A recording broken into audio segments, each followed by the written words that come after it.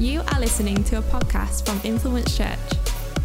We hope it encourages and empowers you to make a difference in your world for the kingdom of God. For any more information, visit our website, influencechurch.co.uk. Enjoy the message.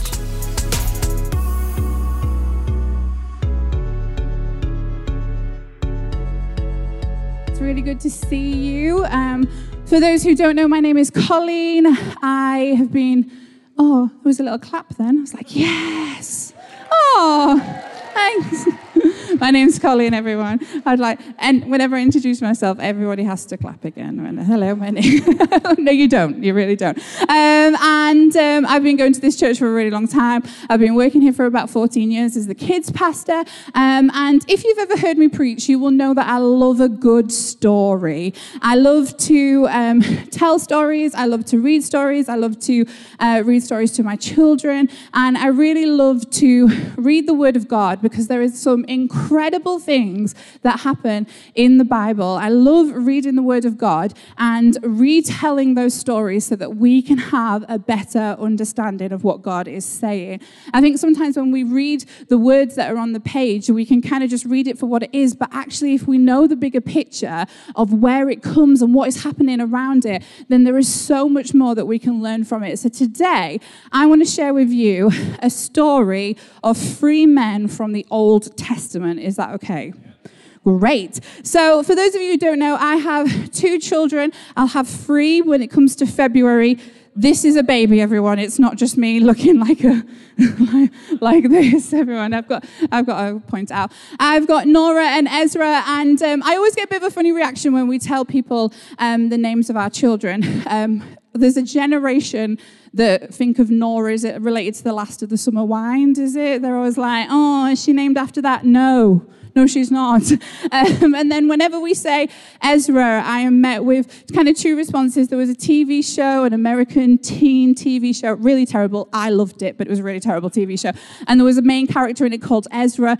He's not named after that. Then we get the George Ezra. I'm not going to lie. I love a little bit of shotgun and green grass, but we did not name him after George Ezra. We named Ezra after Ezra from the Bible. Now, the word Ezra means helper, and our prayer for him is that he will be a help to people who didn't realize they need it, that he'll be a help wherever he goes.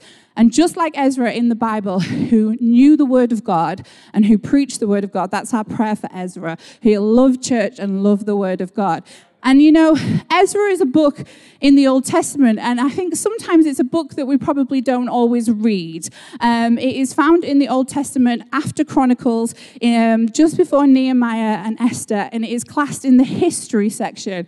Now, there is only 10 chapters in the book of Ezra, and 2.5 of them are made up of a list of names. And let's be honest, who reads the names in the Bible? I mean, I probably should, because this child doesn't have a name at the moment, so maybe I should start reading the list of names. So there's 10 chapters in the book of Ezra, and 2.5 of them are literally lists of names. And I think sometimes it can be a book that we can overlook, but actually there is some incredible things happening in this book that we can learn from and that we can put into place in our lives. So we are going to look at the book of Ezra. Is that all right? Amazing. So Ezra, like I said, is found in the Old Testament in the history section. And in the Hebrew Bible, the book of Ezra and Nehemiah were actually classed as the same book before it was split. And there's definitely a theme to that, and it makes sense. Like I said, there's only 10 chapters in it. And the book of Ezra and Nehemiah and Esther record the journey of the Jewish people returning to Jerusalem to rebuild the temple and to restore their faith. So a bit of a background to what's happening in the book of Ezra. Jerusalem is in a mess. The place is a mess. The temple has been destroyed. The king has been made a slave by the Babylonians. Israel was a mess. They had defiled the temple. They were neglecting the orphans and the widows. They worshipped idols. Sin was on their throne, and because of that, they had to be overthrown. Now, in the book of Daniel, you read the story of Shadrach, Meshach, and Abednego, and how they were a part of this first group of people to be taken from where they lived lived and taken to Babylon to join in the Babylonian army. Now, the book of Ezra takes place around 50 years after the story of Daniel. Rebellion, spiritual amnesia had landed these Israelites living in captivity and under a foreign rule. They were living in exile. Now, I don't know about you, there's no place like home, is there? Like, you can go on the best holiday of your life, but still there's just something about coming home, isn't there? There's something about being in your familiar surroundings, a place where you can just be yourself, where you can just take off your shoes, relax. You don't have to be anybody else but who you are. And the thing is there is no place like home. And these guys longed for home.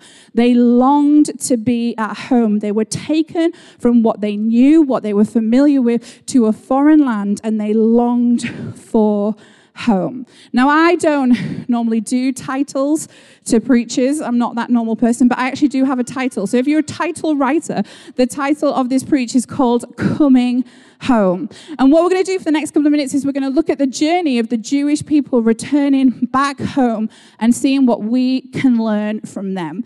So if you've got your Bibles, let's head to the book of Ezra.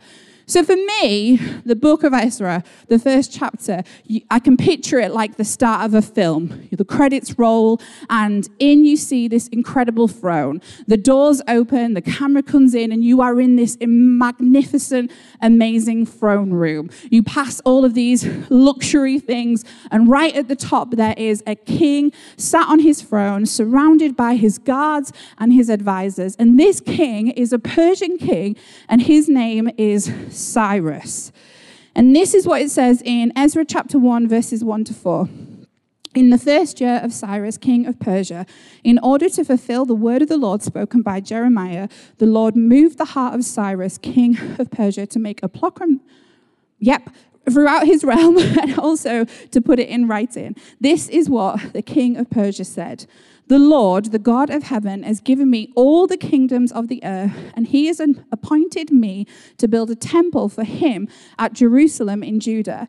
Any of the people among you may go to Jerusalem in Judah and build the temple of the Lord, the God of Israel, the God who is in Jerusalem, and may their God be with them.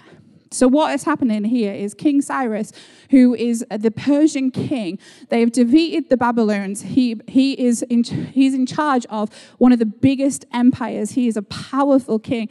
It says that he is a pagan king. He gets moved by God to make this decree that basically says, if you want to go back to Jerusalem, you can. If you want to go back to your home and rebuild the temple, you can. You see, God was moving on the hearts of the most powerful king because he was getting his people ready to return home. If there was ever a time when the Jewish people felt like they had been forgotten, it was probably while they were in exile.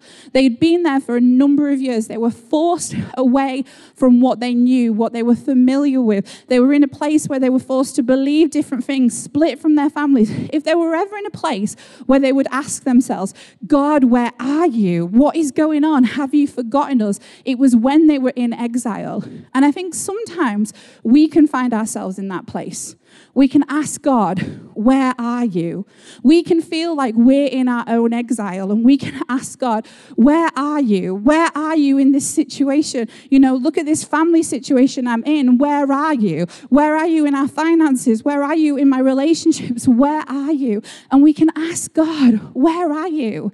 But here's the thing, God had not forgotten the Jewish people. He was moving on the hearts of the most powerful pagan kings for him to make this decree to start sending the people home. He hadn't forgotten the Jewish people, and he hasn't forgotten us. He hasn't forgotten the prayers that we've prayed and the dreams that we had. We may feel like he's forgotten us, but he hasn't. He was moving on the hearts of the most powerful king that he would make this law to send them home. God is doing so much more behind the scenes that we can ever see or imagine. You may feel like you're in a season where you feel like you're in a bit of an exile and you feel like God has forgotten you, but he hasn't. He hasn't forgotten you. He hasn't forgotten your prayers and your dreams and all of those things. Psalm 94 verse 18 to 19 says this, I cried out, I am slipping, but your unfailing love, O Lord, supported me. When doubts filled my mind,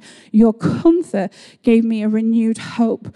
When we feel like we're in that place where we feel like God has forgotten us and we feel like we're slipping, he hasn't. He will give us a renewed hope. We just need to lean into him and push into him. Don't let the exile force you in anymore. God has not forgotten you. And if you are in that place and you feel like God has forgotten you, stop saying it. Start saying that God is with you, that he knows what's going on, that he's got so much going on. Stop declaring that God has forgotten you.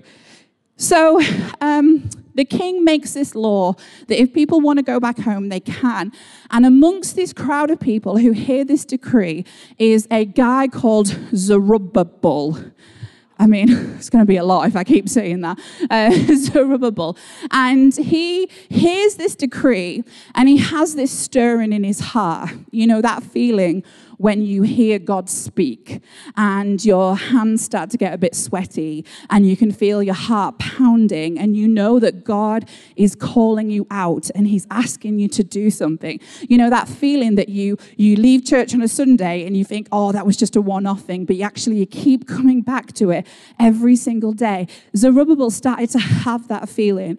Now, his name actually means to be born in captivity, and he represents this generation of people who had never been in Jerusalem. They had never seen the temple in all its glory. He had lived his whole life in exile and captivity, but he has this stirring in his spirit that he needs to do something. So he leads the first group of exiles back to Jerusalem to rebuild the temple. Now, amongst this group of exiles, there would have been people who had never seen it in all its glory and people who had seen it in all its glory. They would have seen the temple that Solomon had built, just like we were talking about in the offering. They would have seen what it was like when it was in its busiest and its amazing time. And so he had this group of people who had no idea what they were doing, and then this group of people who had seen it and what it was like. And so imagine their surprise and their reaction when they returned to Jerusalem and the place is a mess. The temple that once stood in all its glory was now in disrepair. The walls were completely gone. Houses were boarded up, and the place was just in chaos. And amongst the chaos, there was a group of people who had moved into the neighborhood. And these people were not happy that the Jewish people were returning back to Jerusalem to rebuild what was lost. And this is what we read in Ezra chapter 3, verse 1 to 4. When the 7th month came and the Israelites had settled in their towns, the people assembled together as one in Jerusalem. Then Joshua and his fellow priest Zerubbabel and his associates began to build the altar of God, God of Israel, to sacrifice burnt offerings in accordance with what is written in the law of Moses, the man of God. Despite their fear of the people around them, they built the altar on its foundations and sacrificed burnt offerings on it to the Lord, both morning and evening.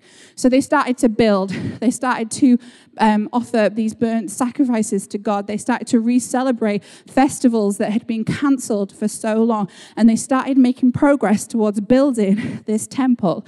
And then later on in chapter 3, we read this in verse 10. When the builders laid the foundations of the temple of the Lord, the priest and with his trumpets, and the Levites with their cymbals, took their places to praise the Lord, as prescribed by David, king of Israel. With praise and thanksgiving, they sang to the Lord, "He is good. His love towards Israel endures forever." And all the people gave a great shout of praise to the Lord, because the foundations of the house of the Lord was laid. But many of the older priests and family heads who had seen the former temple wept aloud when they saw the foundations of this temple being laid, while many others shouted for joy. No one could distinguish the sound of shouts of joy from sounds of weeping, because the people made so much noise. So the foundation was laid. They were slowly starting to rebuild this temple. And when the foundation was laid, the people who had seen it, there was these two emotions. There was a group of people who were so joyful. They were praising God because finally, after all of these years, we were rebuilding the temple of God. But the people who had seen it in all of its glory started to wail and cry and mourn because it wasn't what it was. And you know, when I was thinking about this battle between mourning and joy, it reminded me of a time just before we had Nora. So I was married and was with Andrew for about 3.5 years before Nora came along. And obviously I was so excited to be having a baby and so excited for the joy of what was to come. But I'm not going to lie, there was a little part of me that was sad. You know, for such a long time, it was just me and Andrew. We did what we wanted. We went on lots of holidays. We spent our Saturdays napping, eating when we want, sitting in coffee shops, going shopping, spending our money on whatever we wanted, not on squishmallows, which I feel like that's all I ever do now. And I remember in this moment, call it hormones or whatever it was, being sad. I was mourning I'm not saying me and Andrew split up, but it's different. It's different when children come along. You have to work so much harder. The freedom that you have changes. And I was sad. And I'm not going to lie, I was sad about what I was losing, but I was so excited for what it was to come. And I experienced that mourning and that joy at the same time. You know, stepping out into the calling that God has put on your life, stepping into a new job, a new home, a new town, a new city can be really hard to do, because actually sometimes when we step out into what God's calling us to do, it can mean that we are leaving the familiarity and the comfort of what we already know. Lots of the Jewish people didn't return to Jerusalem because they'd got so used to this whole new way of living. They were in this place of comfort and they didn't want to leave it. You know, stepping out into a new season, a new calling, a new place, a new job, it can be so scary to do. And we can go through this battle of mourning what we had and mourning what we've come from and being excited for what's ahead. Now, I think it's okay to have both. It's okay to feel sad and excited. It's okay to mourn what was and be excited for what is to come. But here's the thing, we always have the promise of Ephesians 3:20 in front of us, and this is what it says. Now to him who is able to do immeasurably more than all we ask or imagine, according to the power that is at work within us. Yes, when we step into a new season, a new job, when we step into the calling that God has placed on us, it might be hard and it might be difficult and it might be completely different to where we've come from, but we've got that promise in front of us that God has got immeasurably more in store for us than anything we can ever ask or imagine. Now, I'm not telling you to ignore what God has done. Let's honor what God has done. Let's thank him for what he's done. But let's not let that be our main focus. Let's be excited for what is to come. Let's get ourselves ready for what is ahead. I think sometimes we can be so focused on the past of well, I had this job and I had this relationship and I lived in this house and church was like this, that actually we're so distracted by what's behind us that God's trying to show us what's in front of us, but we're still trying to get ourselves back here. Yes, it was good. Yes, it was amazing. Yes, we can have those feelings of the good old days. I do most Saturdays. Most Saturdays after a morning of swimming lessons and gymnastics, and then I'm sat in a sweaty soft play wondering what illness my child's going to have. I have those moments of like, remember those Saturdays? Remember those good old days? But that's not going to stop me from living where I am now so I can go back to those Saturdays. You know, God has got so much more in store for us. Stepping out, stepping into the calling that he has on our lives, it's going to be difficult. And there's going to be times when we're going to have this mourning and we're going to be sad for what was. But we can also have that joy that God has got so much more in store for us that he's going to blow our minds. He's got incredible things planned for every single one of us. And I imagine that's how the Jewish people felt. They were leaving the comfort of what they knew, but were excited for what was ahead of them. So they carried on building. And this is what happened in Ezra 4, chapter 4 to 5. Then the people around them set out to discourage the people of Judah and make them afraid to go on building. They bribed officials to work against them and frustrate their plans during the entire reign of Cyrus, king of Persia. So the group of people who were already living in the town were not happy that they were building the temple. They sent letters to the king. They flirted, they bribed, they did whatever they could to distract the Jewish people. And here's the thing, it worked. It worked. You know, they returned to Jerusalem to rebuild the temple, and actually what they've found themselves is after a couple of years, they've fallen back into the same traps, into the same faults, into the same actions. And you know, in the book of Genesis, it talks about how sin is crouching at our door, ready to trip us up.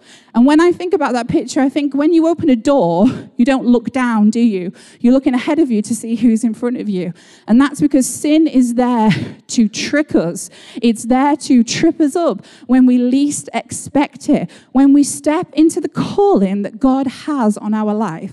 When we are winning people for Him, sharing our faith, stepping out into what God wants for us, the devil will do whatever he can to try and trip us up and to stop us from living the life that God has got in store for us. So we need to make sure that we are putting on our armor of God, that we are standing with the people in our life group, that we are praying, but most of all, that we are holding on to what God said and reminding ourselves every single day. The devil will do whatever he can to make you get back to that place of exile, to put you back in that place of shame and disappointment where you feel chained down. He'll do whatever he can to get back there. So we need to make sure that we are armed and ready and that we are doing whatever we can to remember what God is saying to us. So what happens next is we kind of move on from the story. Zerubbabel finishes, and this is where we meet Ezra. Now, Ezra was a man who knew the law and knew what God, the teaching of the Torah was. And he is a king. So at this time, there is a new Persian king called King Darius. And King Darius makes this law that says, if you want to return to Jerusalem to rebuild the temple, then you can go. Again, a Persian king being moved by God, reminding us that God is doing so much more behind the scenes than we can ever imagine. Amongst that group of people who felt that stirring was this Ezra. Ezra felt like he needed to go back. Ezra, with a group of second exiles, returned to Jerusalem. And of course, it's not what they expect, is it? They have fallen back into their old ways. Sin is on their throne, and they are married to the wrong people. They are living in sin. They are doing things on the Sabbath. They are not living the life that they should be. Ezra is devastated. He is so angry. He rips his clothes and rips his hair, which I just love that dramaticness of like, what is this? And he rips his hair and rips his clothes, and he gets down on his hands and knees and he starts to wail and cry out to God and say, I am sorry for what they are doing. But what happens in this moment is that as he is crying out to God, people see something, and actually it causes a change in them. And people realize they've been living the wrong life and decide to change. And then that's where the book of Ezra finishes. Well, actually, it finishes with a list of people who didn't turn around and change. And that's the reason why the next book, Nehemiah, when you read it, it kind of fits in with the story. So Zerubbabel returns, builds the temple, but they fall into their own ways. Ezra returns and starts to teach the law and challenge their behavior. And then in Nehemiah, we meet Nehemiah. He is a cupbearer to the king. And the Persian king at the time is King Artaxerxes. I'm really good at names, everyone. Really good at names. And basically, Nehemiah hears of what's happening in Jerusalem. And again, he has this stirring in his spirit that he needs to do something. And he needs to head back home to rebuild the temple walls. He goes to the king. And again, God is moving on the hearts of these powerful kings. And the king says, yeah, if you want to go home, here's the money, here's the supplies, here's some people, go. He returns to Jerusalem. He rebuilds the temple walls. But again, the opposition is there. It says in the book of Nehemiah that literally as they're building the walls, they have people behind them with swords ready to protect them, because people were not happy that they were doing whatever they could to bring God home and to rebuild what was lost. Nehemiah made loads of changes. He did whatever he could. And when the wall was built and the temple was ready, Ezra preached the word of God. But we're probably getting used to what happens next, aren't we? And it wasn't long before the Jewish people started to mess up again. It wasn't long before they started trading on the Sabbath. It says that they turned the walls of the town into like a market hall. So when Nehemiah returned, again, he is so mad. He is so mad at these people. You see, here we've got 3 stories of 3 men. And it starts with a Persian king being moved by God, a calling from God, a stirring in the spirit, people stepping out of where they are, stepping into a calling that God's put on their life. They rebuilt the temple, they taught the law, they rebuilt the city walls. They did whatever they could to bring God home, to bring him back to where he dwelled amongst them. But here's the thing, it wasn't enough. It wasn't enough. And I think sometimes, Beth talked about in worship, sometimes we think we've got to do all of these things, and if we tick all of these boxes, then that'll make God happy. And we think that if we try hard and we serve on every team and that we give everything and we do all of this, and that'll make God happy. But the truth is it needs so much more. Yes, the temple was important. Yes, the law was important. The wall was important. And yes, all of those things needed to change. But what these Jewish people needed more than anything was a change in their heart. They needed an encounter with God. You know, coming to church is important. Reading your Bible, serving, being around people like this is so important. But if you haven't had that encounter with God, then what's the point?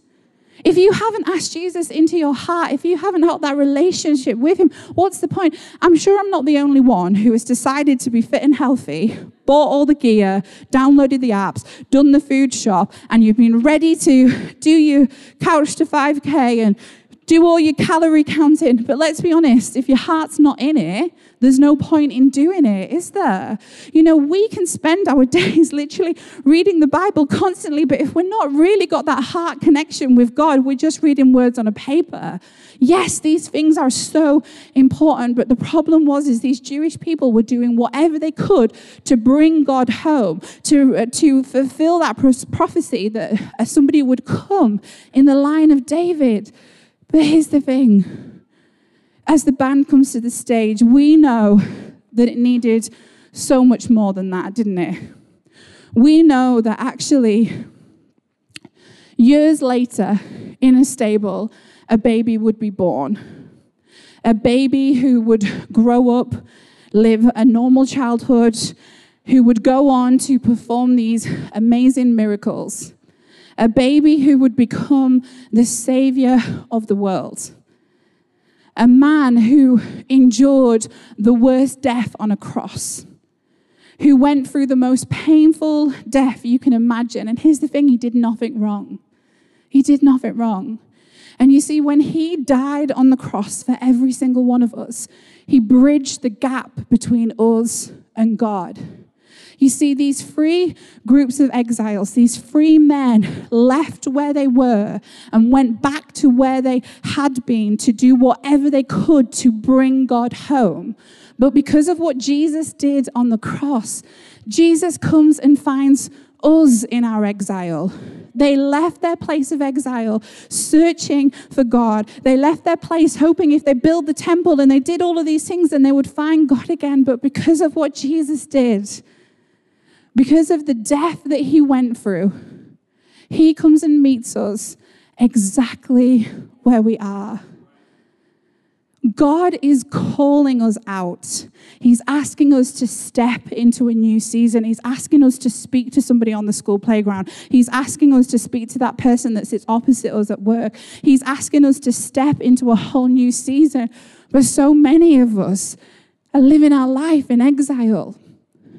We live in our life in a place of shame and a place of hurt and a place where we are chained and shackled down. And actually, for some of us, I know, and I'm happy to admit it, sometimes it's easier to be in that exile.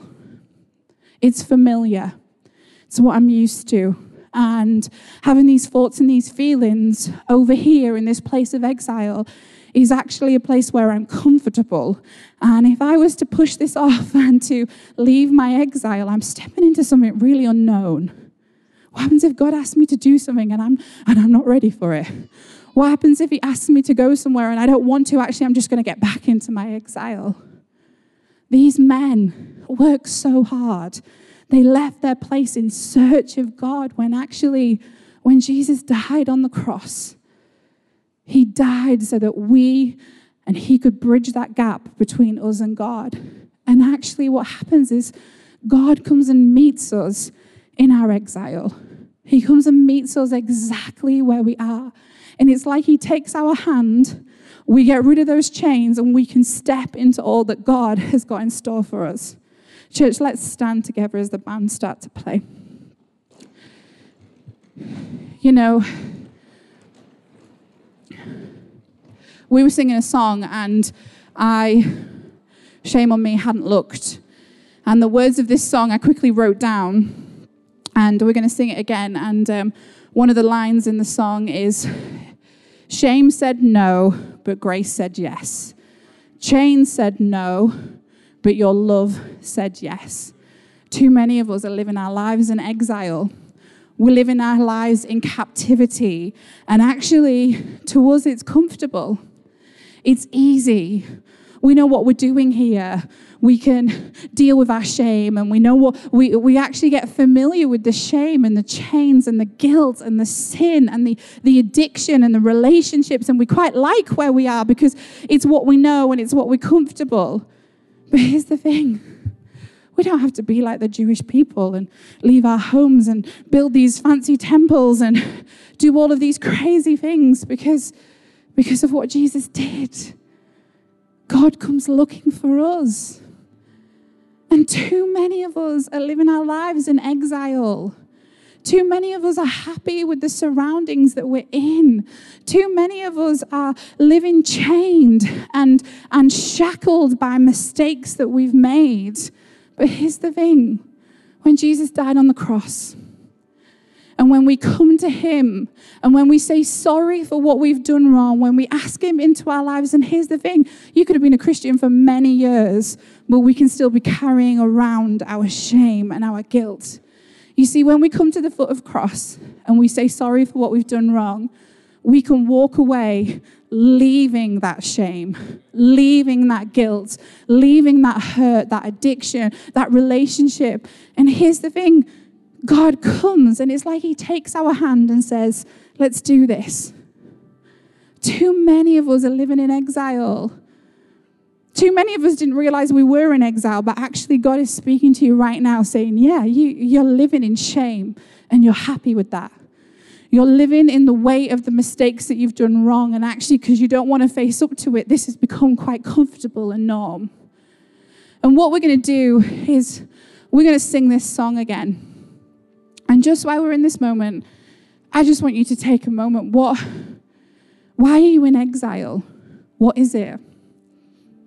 Is it an addiction that's keeping you there? Is it a relationship? Is it a thought, a feeling? And, you know, just before I got up, I feel like people are living in exile because of the words that other people have spoken over you. Other people have said to you, you are nothing, you are worthless, this is what you deserve. It's not what God says. God has got so much in store for you. He's got that immeasurably more right in front of you. But too many of you are living in the exile of other people's opinions and thoughts. And you know what? We're not going to leave here today without some things being broken and some chains being broken. And because basically when Jesus died, we don't have to live under that anymore. We don't have to carry these things around us. So we're going to worship again.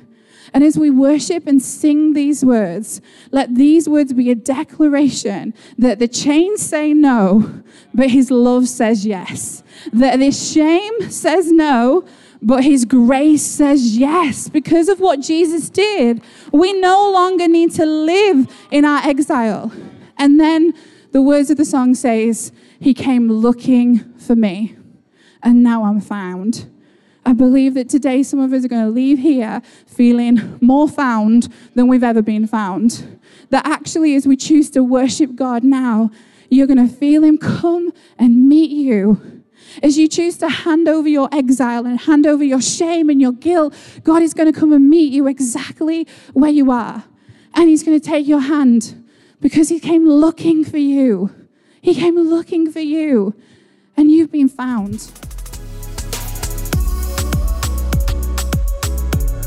Thank you for listening to this podcast from Influence Church. For any more information, visit our website, influencechurch.co.uk. Influence Church, empowering you to make a difference in your world for the kingdom of God.